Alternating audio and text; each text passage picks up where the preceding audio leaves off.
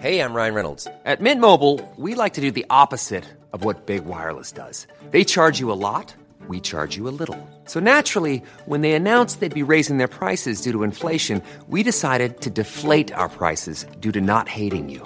That's right. We're cutting the price of Mint Unlimited from $30 a month to just $15 a month. Give it a try at mintmobile.com/switch. $45 up front for 3 months plus taxes and fees. Promo rate for new customers for limited time. Unlimited more than 40 gigabytes per month. Slows full terms at mintmobile.com. I have you loud and clear. Hello. Welcome. Science. And that is to say, physics, medicine, nature, or space, time, the brain, life, the universe. Hello and welcome. The Olympics is finally upon us and it's going to be pretty hot out there. So this week we're exploring the many ways in which humans and machines can be built to handle the heat. Plus, which country tops the chart when it comes to height? Also, we'll hear how tomatoes hold the key to fending off a deadly parasite. I'm Connie Orbach. I'm Chris Smith, and this is The Naked Scientists. The Naked Scientists podcast is powered by ukfast.co.uk.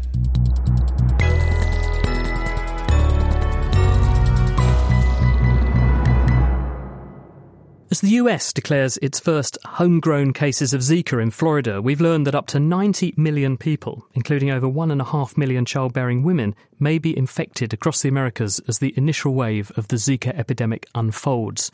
From the University of Southampton, Andy Tatum. Back in February, WHO declared Zika as a public health emergency, but there were no real estimates at the time of the scale of the problem, and that's useful for decision makers for planning surveillance, for working out outbreak response, for working out what the demands might be on their health services. Normally, to produce these kind of estimates, you would make use of data that's coming as the epidemic is going on. But often, using those traditional approaches and using that data, the damage can be done because the epidemic is ongoing. So we leveraged data, relationships from previous epidemics that have been spread by the same mosquito, viruses such as dengue and chikungunya. We know that they have relationships with things like temperature that we can utilize to be able to make predictions across the region that we're interested in, which is the Americas in this case. And because these viruses are inhabiting the same territory, they're spread by the same mosquito vector, the same factors that influence the spread of those viral relatives will probably impact on the spread of Zika, and that means you can then make more realistic predictions about where it might go and over what sort of time frame. Yes, certainly. We're assuming that Zika will be spread in a similar fashion. We know it's spread by the mosquito that has spread previous similar viruses, so we can make those assumptions at the start of the epidemic. Obviously, as the epidemic goes on, we will have more data on Zika itself and see any differences that exist. But in the rapid spread of this virus, we need answers quite quickly to ascertain the size of the epidemic and be able to react. The numbers which were being put forward at the time when the WHO made its announcement and subsequently have been really rather large. We've been talking about millions of potential cases or exposed individuals. What does your approach suggest? Are those numbers reasonable? Our estimates are of the scale of 93 million people across the first wave of the epidemic over 2 to 3 years. And of those 93 million infections, we're estimating around 1.6 million childbearing women. And where are these 93 million people? They are spread across the Americas. And we were making predictions at 5 by 5 kilometer grid cells. So we are making really upper limit predictions of if the virus made it to that location, what was the kind of upper limit that you would expect in an epidemic. Where are the hotspots? The hotspots are really around Brazil. It has suitable climate. We know it has high densities of the Aedes aegypti mosquito that spreads Zika. It's also in some of the Caribbean islands, and there's been good evidence of big outbreaks of these kind of viruses on small islands before. And if we extrapolate the numbers of infections that you're seeing, what are the implications for what people seem to be, rightly so, most worried about with this virus, which is its impact on women who are pregnant? I think there's still a lot of uncertainty there in terms of the relationship between getting an infection and birth defects. We are estimating here around 1.5 million women giving birth who may be infected. There's a range of estimates of proportion of those that might give birth to birth defects, and those numbers have been quite widely varying and are very small samples at present. So I think as the epidemic goes on, we'll know a lot more about that. And what's your thoughts on the situation in Brazil, given that we're about to start the world's most important sporting event there, and something like 500,000 to 1 million people will come to Brazil to support and compete?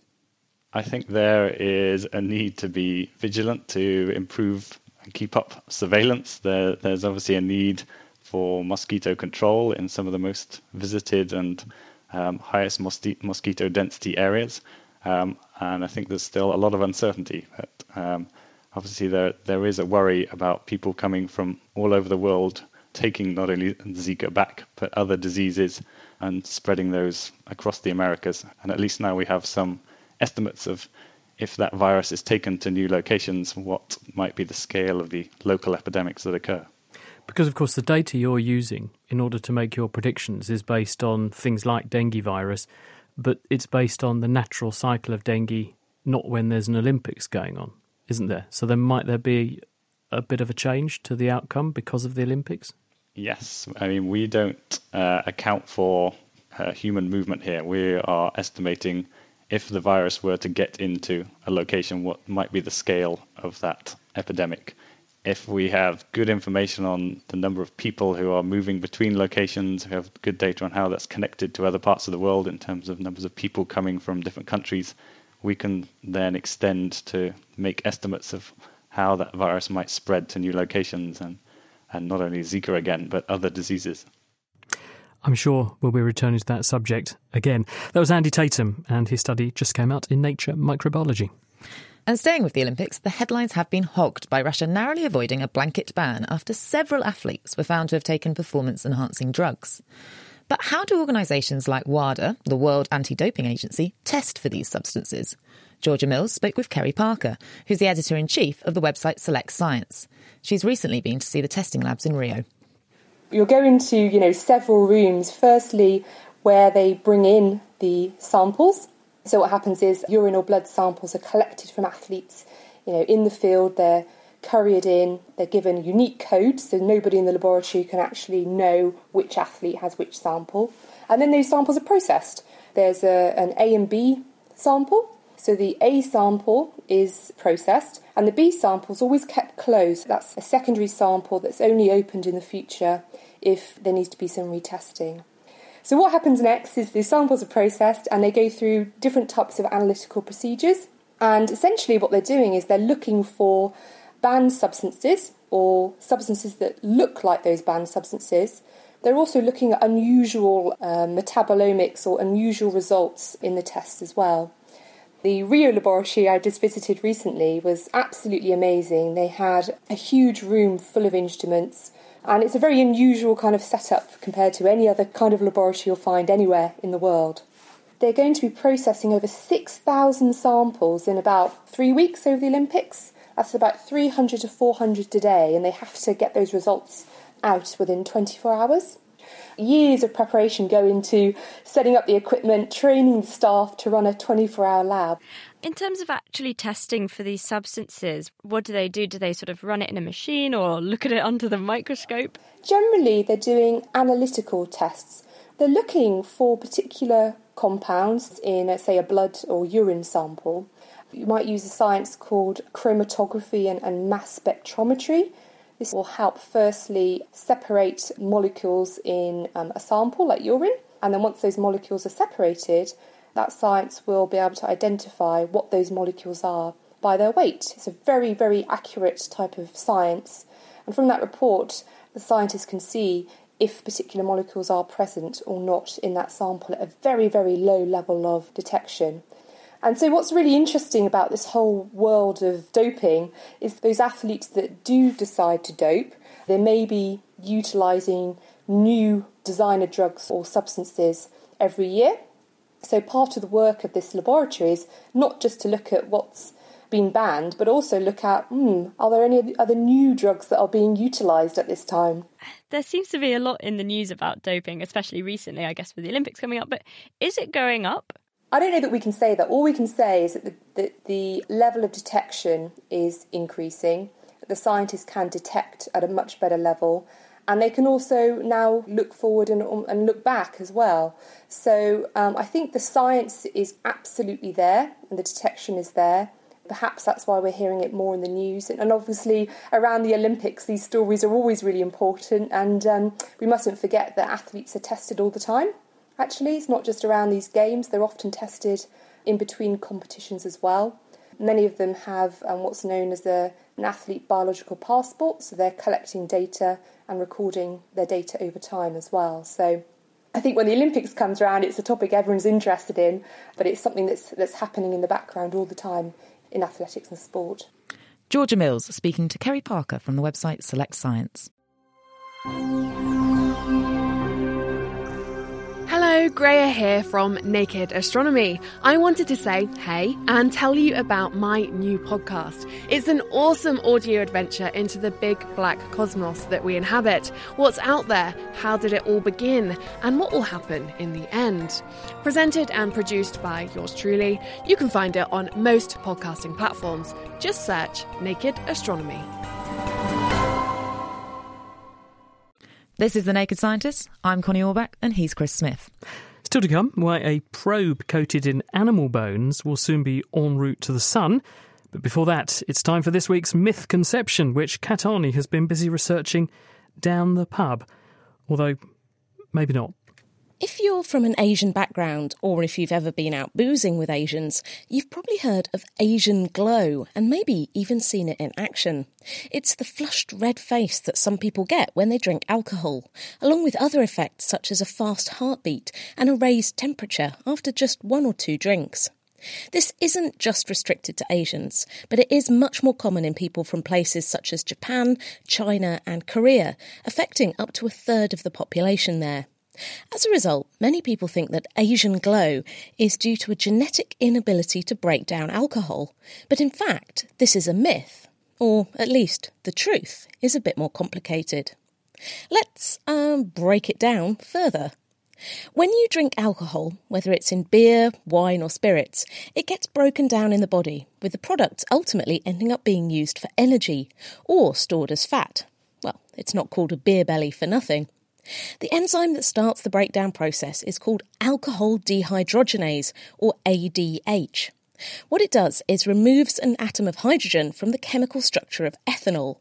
That's the scientific name for the alcohol we drink. This leaves a related chemical called acetaldehyde, and it's here where things get nasty. Ethanol itself isn't really that bad for your body, apart from the health risks of excessive drunkenness, including accidents and other risky behaviour. But acetaldehyde is relatively toxic and can have several negative effects on the body, including the unpleasant symptoms of a horrendous hangover the day after, as well as dilating blood vessels in the skin and leading to that famous Asian glow while drinking. Because of this toxicity, there's another enzyme called aldehyde dehydrogenase, ALDH. Somewhat confusingly, this actually adds an oxygen atom back on to the acetaldehyde, creating acetic acid. That's the main component of vinegar, and it's a chemical that our bodies can easily use for making energy. If you imagine the body to be a bit like a funnel, alcohol comes in the top, alcohol dehydrogenase breaks it down into acetaldehyde, which is toxic, and aldehyde dehydrogenase gets rid of that by turning it into acetic acid. If both these enzymes are working properly and you don't overload the system with too much booze, then you can easily deal with a couple of drinks. But rather than having a problem with the first step of the process, breaking down ethanol, people who experience the Asian glow, or alcohol flush reaction, as it's more formally known, have a genetic variation that means their aldehyde dehydrogenase is either ineffective or less efficient. So acetaldehyde quickly builds up, causing the rosy cheeks. There's another part to this story too. Many Asian people actually have more efficient versions of the first enzyme in the chain, alcohol dehydrogenase, which means that they make acetaldehyde relatively quickly, as soon as the first glass of booze hits them. But more than just being a bit embarrassing and rosy-cheeked, the genetic change in aldehyde dehydrogenase can have serious health effects. The genetic change has been associated with an increased risk of certain types of cancer, particularly cancer of the esophagus or food pipe, due to higher levels of acetaldehyde that can cause damage to cells and DNA. Unfortunately, there aren't really any good ways to counteract this, and the best advice is just to cut down on booze. Finally, there are some bodily effects of alcohol that you can't blame on your genes at all, and that's the bad drunken dancing. Anyone for the Macarena? Well, if it's all the same cat, I think I might sit that one out. Meanwhile, if you have a potential myth conception that you would like us to look into for you, then do please send it in to chris@thenakedscientist.com and we'll gladly take a look. A parasitic plant that devastates crops in some parts of the world may now have finally met its match thanks to the household tomato. Cuscuta reflexa, which is the name of the parasite, invades the stems of its hosts and it steals water and nutrients. This damages the yield and it also leaves the victim plant susceptible to infection by other plant pathogens. But, by chance, tomato plants have naturally evolved a mechanism to detect the parasite and, when it tries to invade, they kill it. Marcus Albert, who made the discovery, has now uncovered how tomato plants do this, and he thinks it might be possible to endow other crop plants with the same defence system. This is a plant, but it's also a parasite which attacks other plant. This plant has no roots, it has no leaves, so it requires nutrients from other plants. It grows inside the stem of another plant, and then it starts to withdraw water, nutrients and also carbohydrates. What does the parasite look like then, this parasitic plant, before it gets inside the host plant? So the parasite is a winding plant and it winds around stems of host plants. Before it starts to penetrate, it has a special organ called haustorium, kind of a root that grows inside the host plant. And then it connects directly to tissue where water flows, so it makes a continuous tube from the host to the parasite, and the parasite is getting everything out. What sort of impact worldwide does this class of parasite have on plants that we judge to be important, crop plants, for example? In southern Asia, it's a very kind of dangerous plant in the soybean cultivation. Even for some tomatoes, it can be very dangerous. So it decreases the crop yield tremendously. And also in coffee cultivation, it can be a really huge problem.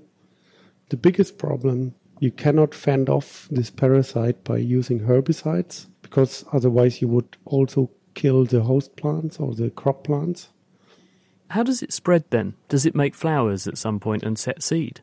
It makes flowers, and this flowering time is somehow synchronized with the host plant. These parasitic seeds, they can stay in the soil for years. And are all plants, as far as we know, susceptible to this parasite, or are there some that have evolved to fend it off?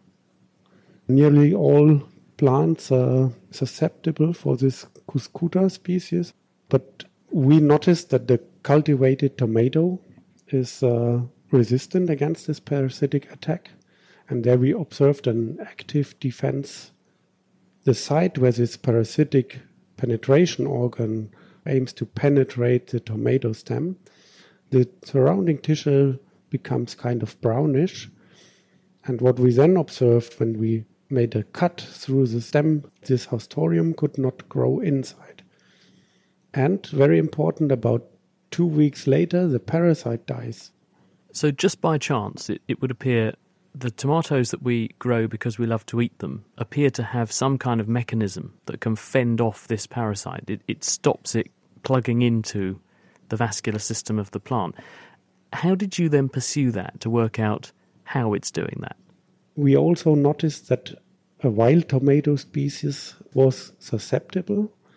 Other peoples crossed the two tomato species and provided us a set of different tomato strains with a diverse genetic background. And these were all tested, and this helped us to further characterize and to identify important components. I get it. So by comparing a strain of plants that are susceptible to the parasite with a strain of plants that are not susceptible to the parasite, you can then ask, well, what are the differences between the two? Because the differences must hold the key to that resistance. And then you can begin to pick through and see what exactly is missing from the plant which is susceptible. And that tells you. So what is it? How is the tomato plant fending off the parasite? We mapped a certain region of this tomato genome, and we ended up with just one important component. And this is a kind of receptor mechanism. And this receptor could detect a molecular signature from this plant parasite. And then it works like a switch and starts a kind of signaling cascade that leads to this defense. Would this tripwire system be amenable to being transferred to other plants that are currently susceptible to the parasite? So could you put the same machinery into soybeans, for example, so if the parasite tried to get in there, then the soybean would also be able to fend it off?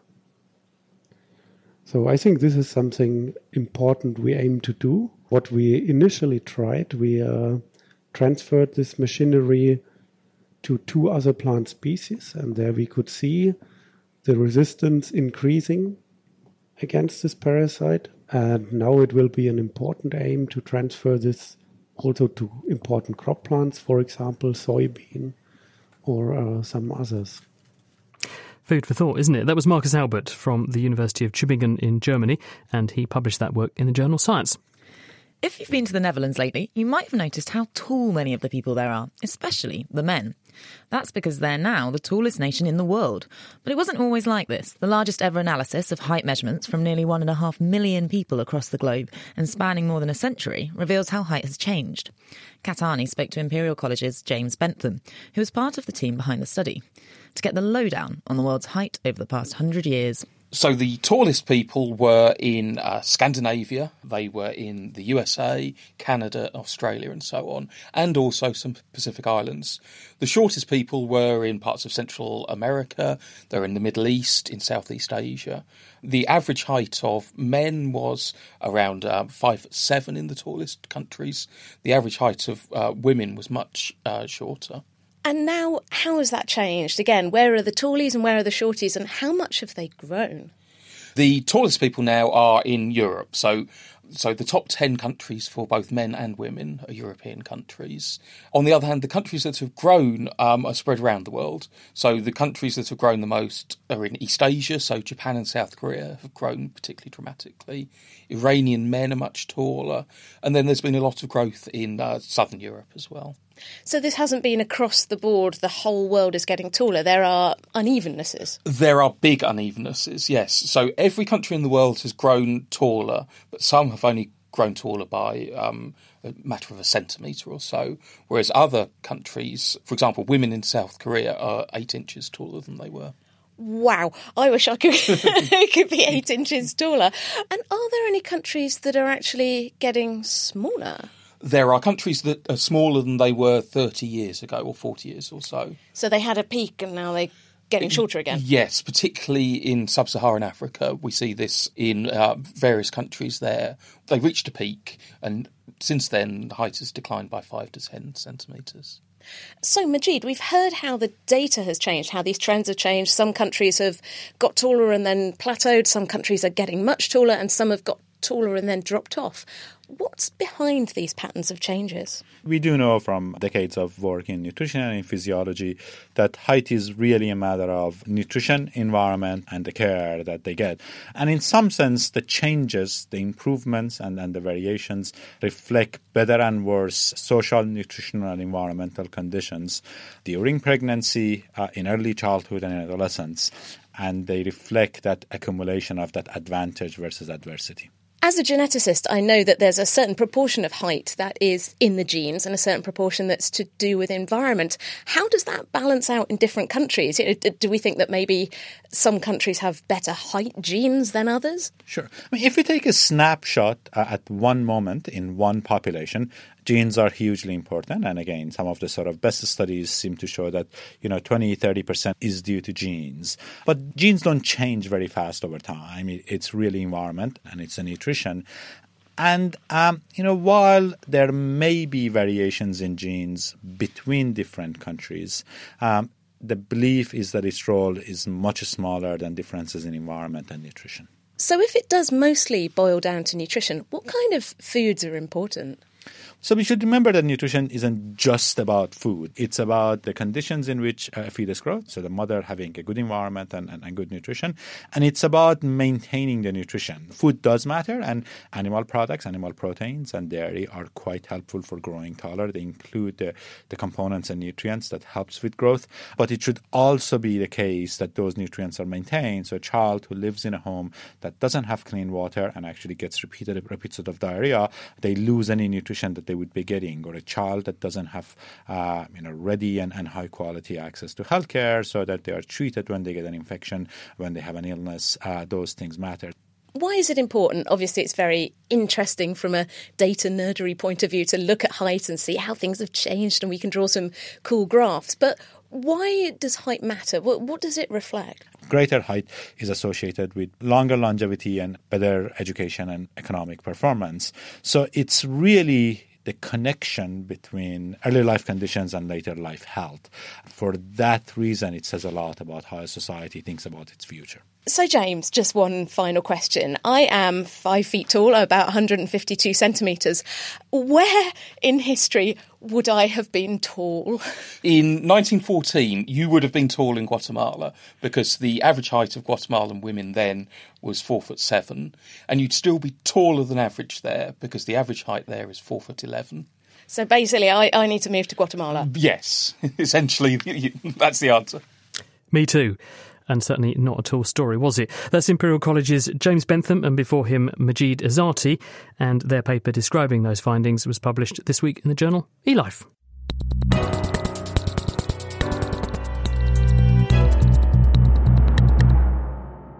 You're listening to The Naked Scientists with me, Connie Orbach, and Chris Smith. If you've got any questions or comments, then why not tweet us at Naked Scientists, email chris@thenakedscientist.com, or find us on Facebook.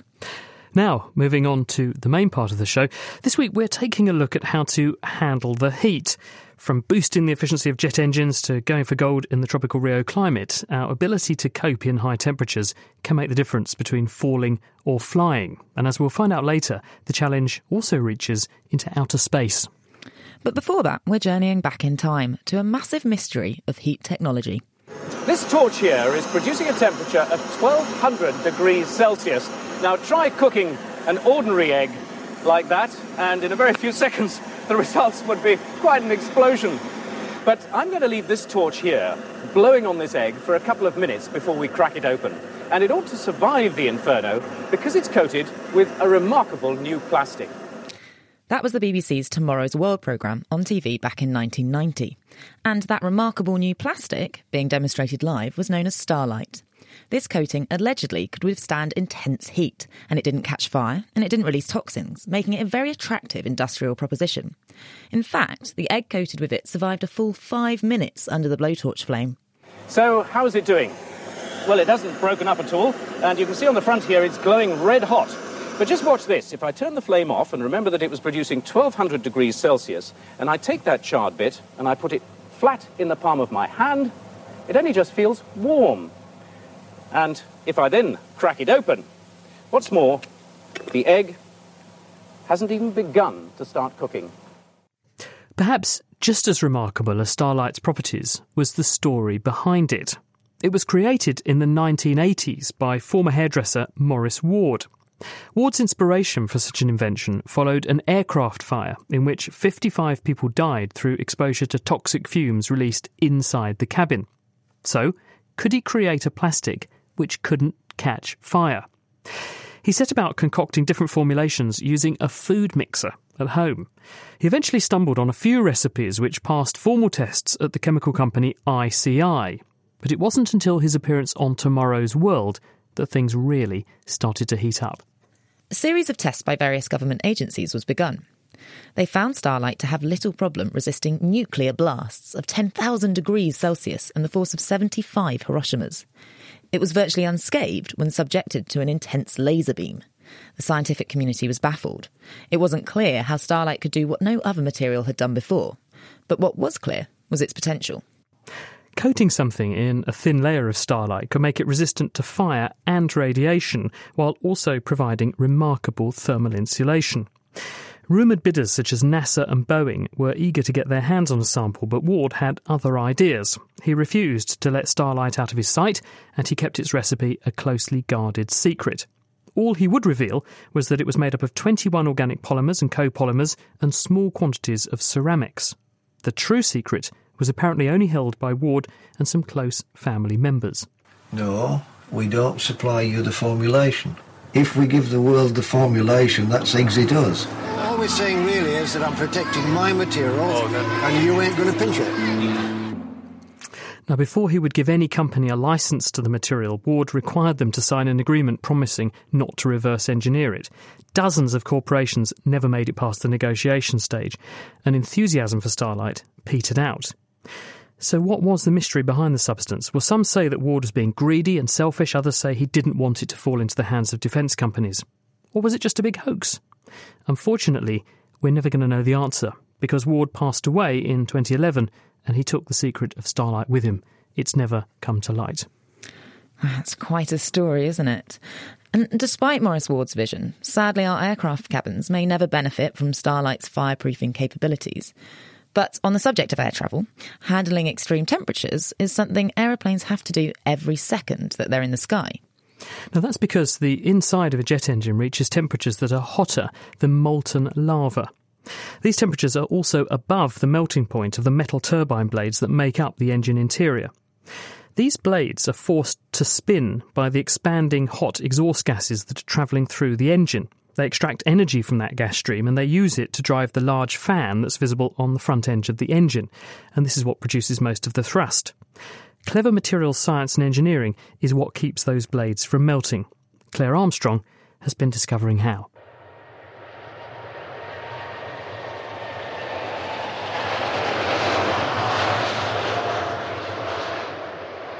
At any one time, there are 1 million people airborne all across the world.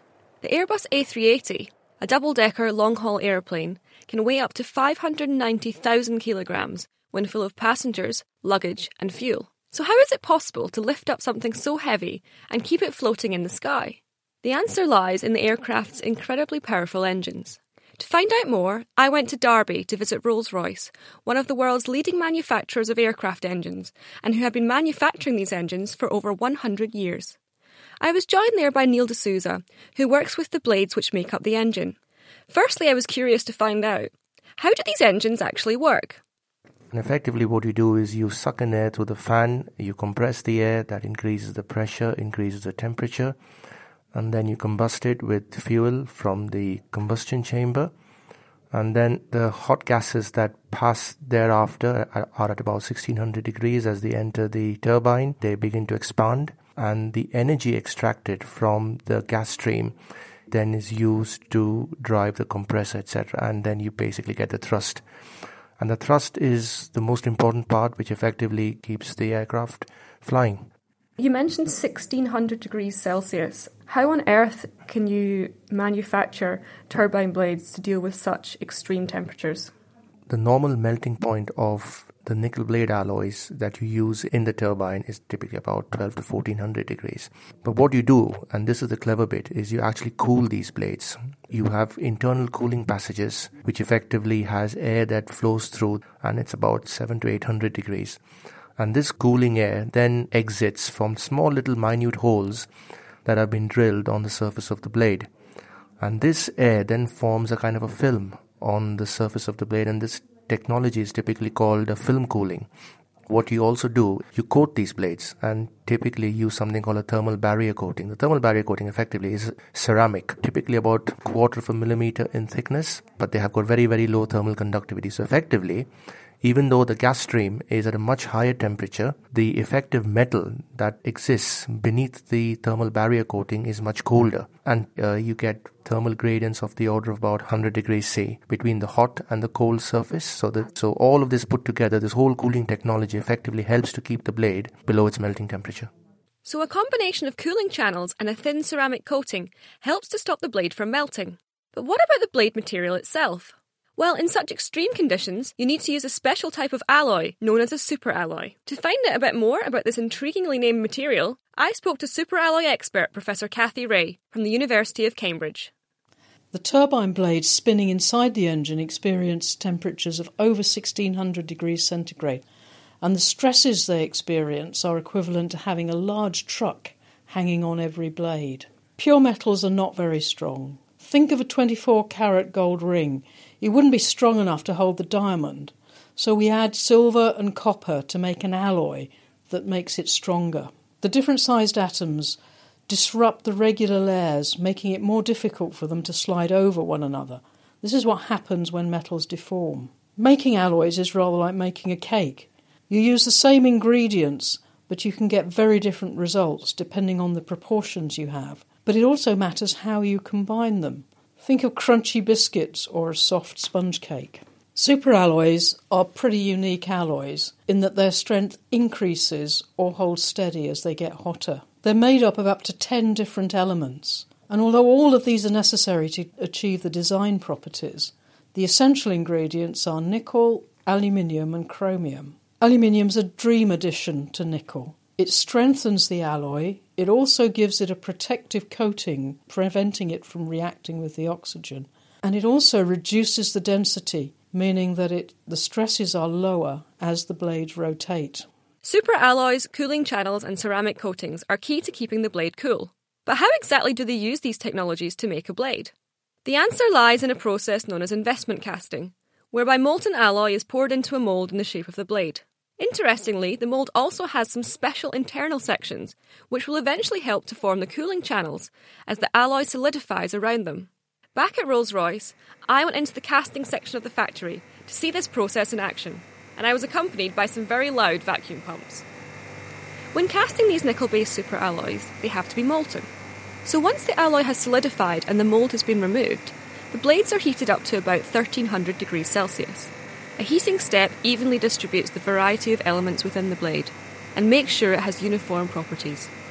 After this step, the blades go through a variety of inspections to make sure there are no problems. They then leave the factory where they continue their production journey. It is at this stage that the thermal barrier coatings are added to the surface. To finish my visit, I went to see what happens when you put all of these blades together to make an engine.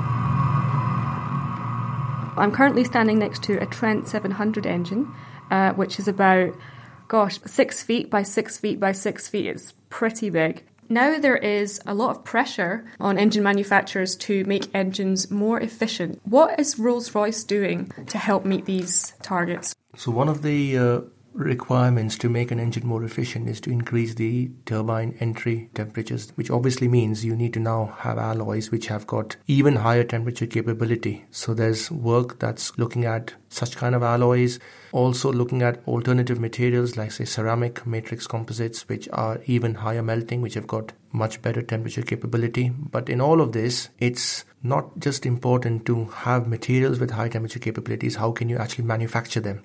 And the manufacturability of metals generally is a lot easier than making ceramics, simply because metals are a lot tougher. So it's quite a challenging scenario, and lots of work is being focused on these alternative materials, both metallic as well as non-metallic. So there's truly a lot more to these engines than initially meets the eye. And every day researchers are hard at work investigating the next generation of high-temperature materials. Through clever materials science and engineering, we can keep raising the operating temperatures of these jet engines to improve their efficiency and produce sustainable air travel in the future. All hot stuff. That was Claire Armstrong reporting from Rolls-Royce's facility in Derby. To be able to grow, they need to be able to communicate with each other. And so the growth factors are really important because that's how the cells communicate to each other. In this month's Naked Genetics podcast, we're sifting the signal from the noise. How do molecular signals coordinate cells to build tissues, organs, and babies? Plus, big data for big genetics, and our gene of the month is going round in circles. Listen and download now at nakedscientist.com/genetics. You're listening to The Naked Scientists with Chris Smith and me, Connie Orbach. This week, we're looking at how things handle the heat. In a moment, we'll hear from an Olympic athlete how the human body does it. But first, the Solar Orbiter, a joint project between NASA and the European Space Agency to study the sun close up, is scheduled for launch in 2018. It will get nearer to the sun than we've ever been before. Airbus Defence and Space were awarded the contract to build the Solar Orbiter, and so they have quite a challenge on their hands protecting it from the sun's intense rays. Katie Hassel is a senior spacecraft thermal engineer with Airbus. Hi, Katie. So how close to the sun is this thing actually going, and what kind of temperatures are we talking about? Solar Orbiter, as part of its mission, will be going to a third of the distance from the sun to the Earth, so the close third to the sun. That's just inside Venus's orbit. And what sort of temperatures is that then? So that's a lot closer than we are. Yeah, so it has a really big heat shield on the very front of the spacecraft, and the front of that heat shield will see around 600 degrees. As an idea, if you've ever left a bar of chocolate in your pocket for a bit too long, it will do that to aluminium. That's the front, but the back must be quite a different temperature. So the idea with the heat shield is that it works a little bit like a parasol in the sense it provides a shadow for the whole of the spacecraft. And so everything behind that heat shield is going to be cold, and it can see dark space, which we model that as around minus 270 degrees. So the spacecraft itself could get down to temperature about minus 180. Wow, that's a really huge range. Yeah. And I'm guessing if we've not got the atmosphere of the Earth, then I'm guessing there's a radiation issue as well. So radiation is an issue, particularly for Solar Orbiter, because it's going so close to the sun. It does mean there's going to be a lot of charged particles in the environment that it's going to be in. When you're thinking about these problems, this huge range in temperature, lots of radiation, how do you go about choosing the materials to make the Solar Orbiter from to deal with these conditions? We have a good idea of how certain materials behave. We know radiation is going to be an issue, which then starts to narrow down what type of materials we can use. So for Solar Orbiter, we're looking for anything that is electrically conductive. So anything that isn't electrically conductive is something that we then basically we remove that from the options. It's not available to us. So why do they have to be electrically conductive? That's these charged particles. We don't want static to build up on any part of the spacecraft, because otherwise we can end up with electrostatic discharge. It's like little lightning across the whole spacecraft, and that can damage the instruments. And so what about the other problems, the other materials? After that, it becomes quite a lot of a thermal issue.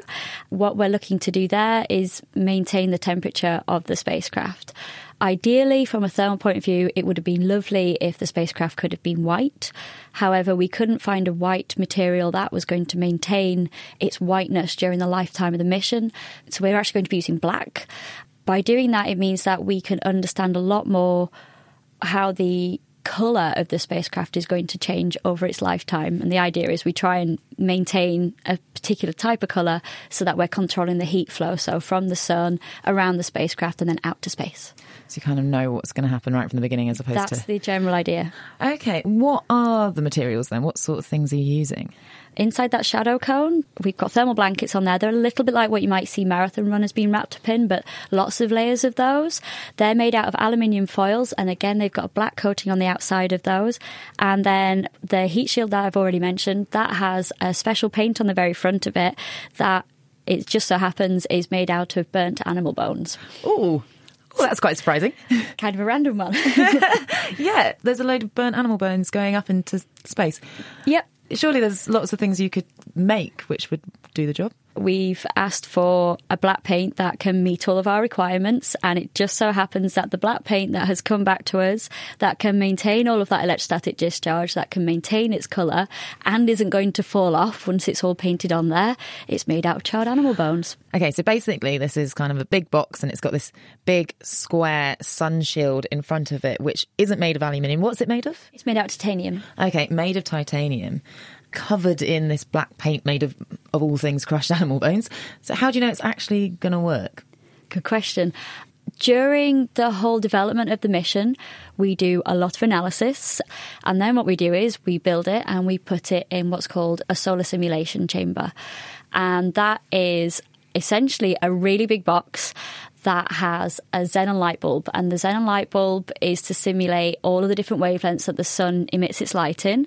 And we put our spacecraft in there and then we see how the spacecraft reacts to that sunlight. So that xenon light bulb is like a mini sun? It's a mini sun, yeah. Oh, wow. And that's just looking at it right in the here and now. I'm guessing you have to then do some sort of analysis on this. Yeah, we do more analysis at that point. So we make a model of the test chamber. And what we do is we make sure that the temperatures on the model match what we're getting out of the test chamber. And then we run lots of simulations to model the different types of environments that the spacecraft's going to be in during its mission lifetime. And how long is that mission lifetime? How long is it going out there for? It works out as around 9 years. It's got 3 years where it's actually going to get to the sun. And then we've got 3 years where it's doing the science. And then all being well, it'll have a further 3 years of doing even more science. Wow, that's a lot of computer programming you've got to do. That's Katie Hassel from Airbus. Thank you very much. Fascinating stuff. Now, back here on Earth, it's Olympic season, of course, but how are athletes from cooler countries, and by that I mean less thermally challenged, going to cope with these Brazilian temperatures? It may be winter south of the equator, but temperatures are still predicted to reach 26 degrees Celsius in the afternoons. How is this going to affect the competitors, and what do their bodies do to keep cool? Well, Dan Gordon is an exercise physiologist, but he is also uniquely an athlete himself. He's represented Great Britain in 3 sports in the past, and he holds a world record. Dan, what is it? What is the world record? The world record is in track cycling. I still hold the outdoor world record for a kilometre time trial. So you must know all about handling the heat. So why is thermal situations a challenge for people out there in situations like this? Yeah, it's an important question. I mean, the biggest challenge to body's functioning is heat. If you think about muscle changing length and therefore generating force, 75% of the energy that's produced is lost in the form of heat. So we're producing vast amounts of heat, and then we put somebody into a hot environment. It really puts the body into a state of enormous compromise when you're trying to compete and you're trying to generate very fast and rapid muscle contractions. So it's not just dealing with actually having very good musculature and being highly trained. It's also being able to cope with the thermal stress of how to dump enough heat back into the environment to keep your body running efficiently in these situations. Exactly. And that's the key to success. If you imagine you go to an Olympic Games and most of the athletes are of a fairly similar standard. If you take the top 10 in the world, they're a fairly similar standard.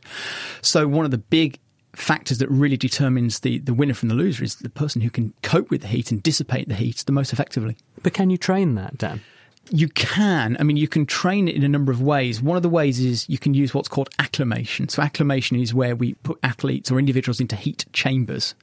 And in the heat chamber, you can expose them to the temperature you're going to get in the local environment, and the body will physically adapt. Or you can acclimatise somebody where you actually go to the hot environment and you're there for a number of days prior to whatever the competition is going to be. And what sorts of changes or adaptations does the body make to your physiology in order to enable you to become more efficient at losing or controlling thermal stress? Okay, now this is the really cool bit. If you go into well, yeah, absolutely. I mean, if you go into a hot environment, the first thing that actually happens is that you get an increase in the skin colour. The skin goes quite red.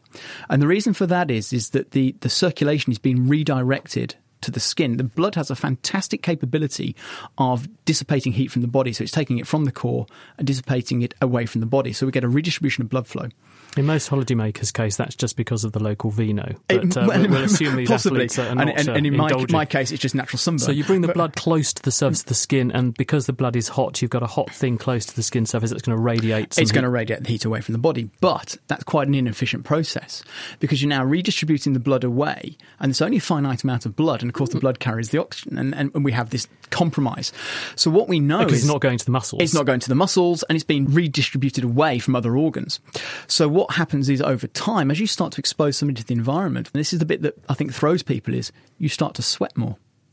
Sweating is actually, we often think that's kind of a bad response. Actually, it's a fantastic response because sweating is a far more efficient process in terms of that redistribution of blood flow. So the redistribution of blood flow is down-regulated. So you can train yourself to sweat more? You can train yourself to sweat more. How? Well, you do it by exposing people to those hot conditions. And but do you get more sweat glands? You don't get more sweat glands. It's just that the body learns through that exposure to not get the redistribution of blood flow and then therefore promote the sweat response. So you're substituting sweating for rushing blood to the skin surface. Correct. So how much can someone sweat? Well, I mean, it really does depend. But I mean, you can see athletes losing, and we're talking litres. But you also get individuals who don't sweat a lot. There were a lot of athletes in Athens we called them dry sweaters. They really didn't look like they were losing much. But then you have a lot of athletes who sweat vast amounts. So it's very individual, even in people who are acclimatised to the conditions. And how long will it take? Say you took me as a relatively untrained, at least in warm temperatures, individual, and took me to Rio. What would you do to me in order to get me as acclimatised as I could be to cope with those temperatures and boost my sweat rate? Okay, so the key is making the most of the time. So in a normal situation, it takes about 10 days to acclimatise to anything about 26 to 35, 36 degrees C, about 10 days.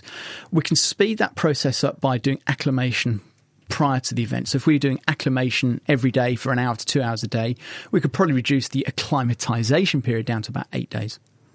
Okay. Now, is there evidence that people who grow up in these countries, so if I am from Ethiopia, I'm very good at marathon running, not just because I've got good ways of extracting oxygen from my muscles, but because I've evolved to have very strict temperature control. Is that the case as well? That is the case as well. So, unfortunately, the UK athletes had their time with London. We did well with London. It was a natural environment. We're now at a natural disadvantage. It's no doubt that the Kenyans, the Moroccans, the Ethiopians are at that advantage, because they've got, as you say, great ability in terms of exercising and competing, but they've got that natural ability to dissipate heat and are really good sweaters. Well, they say a team always plays best at home, don't they? It's certainly true in that case. Very much. I've always joked that the Olympics is more a trial of genes and genetics than it is really about anything else. Would you agree with that? I mean, it is basically your genetics against someone else's, isn't it? It is in the end, isn't it? And I mean, it's no doubt that's what it comes down to. And if you look at a bell curve, and we're right at the far extreme of the bell curve, you're at the extreme of that extreme. And it really is about these extraordinarily genetic specimens. And it's a massive, massive component in terms of everything that's going on. Dan Gordon from Anglia Ruskin, thank you very much. Thank you also to Katie Hassel and also to Rolls-Royce, who gave us access to their precision casting facility. And now it's time for Question of the Week. Luchka Bibic has been unwrapping Tony's question. The Naked Scientist's Question of the Week, brought to you in association with the Houter Wisman Foundation, supporting science and education from Alpha to Omega. If we can slice the Earth in half and leave the inner and outer core intact, like cutting the avocado, what would it look like from space? For a glimpse of what an Earth might be like from space, we turn to Earth expert Dr. Marian Holness from University of Cambridge. Well, the Earth is about 6,400 kilometres in radius. The crust, which is the bit we walk on and that we know most about, ranges from about 10 kilometres thick to about 70 kilometres thick. So that's absolutely nothing, really. So if we go further down, we come to the mantle, which goes all the way down to about 3,000 kilometres depth below the surface. And that's predominantly made of silicate minerals, magnesium, iron silicates. In the shallowest part of the mantle, that is dominated by a mineral called olivine. And perhaps paradoxically, when you look at all these textbook pictures with that slice through the Earth, the mantle was always shown as red, presumably because it's hot. But actually the mineral olivine is green. So if it had cooled down, we'd see from space this great mass of green rock. Life underneath the Earth's mantle is actually green then. What can we see if we dig even deeper into the Earth's core? If we go further down still, we get to the core. And the core is made predominantly of iron and nickel. And since it's been cooling down ever since the Earth was formed, the centre of the core is actually solid now. It's crystallised. So we've got this inner core that's solid, and then the outer core, which is convecting. All right, then. But how did you figure out what is actually going on over 6,000 kilometres underneath the ground? We can find out how heavy the Earth is, and we know how big it is. So we can look at the rocks on the surface and we know what their density is. And we know that there must be something much, much denser in the centre of the Earth to make the Earth as heavy as it actually is for its size. So the next thing we do is look at meteorites that are coming to the Earth's surface. And a lot of those meteorites that come are made purely of iron. So we can say, oh yeah, we've got all these bits of iron coming down from the sky. So it's likely that what we've got in the centre of our Earth is something very much like this. Now, how big is it? The question can be answered by listening to the Earth. So when the Earth experiences an earthquake, it rings like a bell. and it sends seismic waves all the way through the Earth. And we can pick up those seismic waves using seismometers scattered all the way through the Earth. And we can tell how fast the waves are moving through the Earth and what type they are. So we can just piece it together from observations of meteorites and by listening to the Earth. So if we would slice the Earth as we slice an avocado and see it from outer space, what would we see then? We'd see this thinnest of thin skins, which is the crust, and then we'd see this mass of green mantle, and then in the centre we'd get this beautiful, shiny, metallic core. Thanks, Marion, for explaining to us how Earth shows us its true colours. Next week, we will be answering Robert's question. Is it possible to unlearn what we have already learned? Sometimes we really do need to knock things down before we can build them back up again. If anyone wants to venture a guess about this one, then you can email chris@thenakedscientist.com, find us on Facebook, tweet @NakedScientist, or join in the debate on the forum at thenakedscientist.com/forum. And that is it for this week. Thank you very much to Claire Armstrong for putting the programme together. And do join us next week for our Q&A show, when our team of brainiacs from across the field of science will be putting themselves through their paces to answer your science questions. If you fancy giving them a challenge, do drop us a line with your thoughts to chris@thenakedscientist.com. The Naked Scientist comes to you from Cambridge University, and it's supported by the STFC, the EPSRC and Rolls-Royce. Until next time, thanks for listening and goodbye.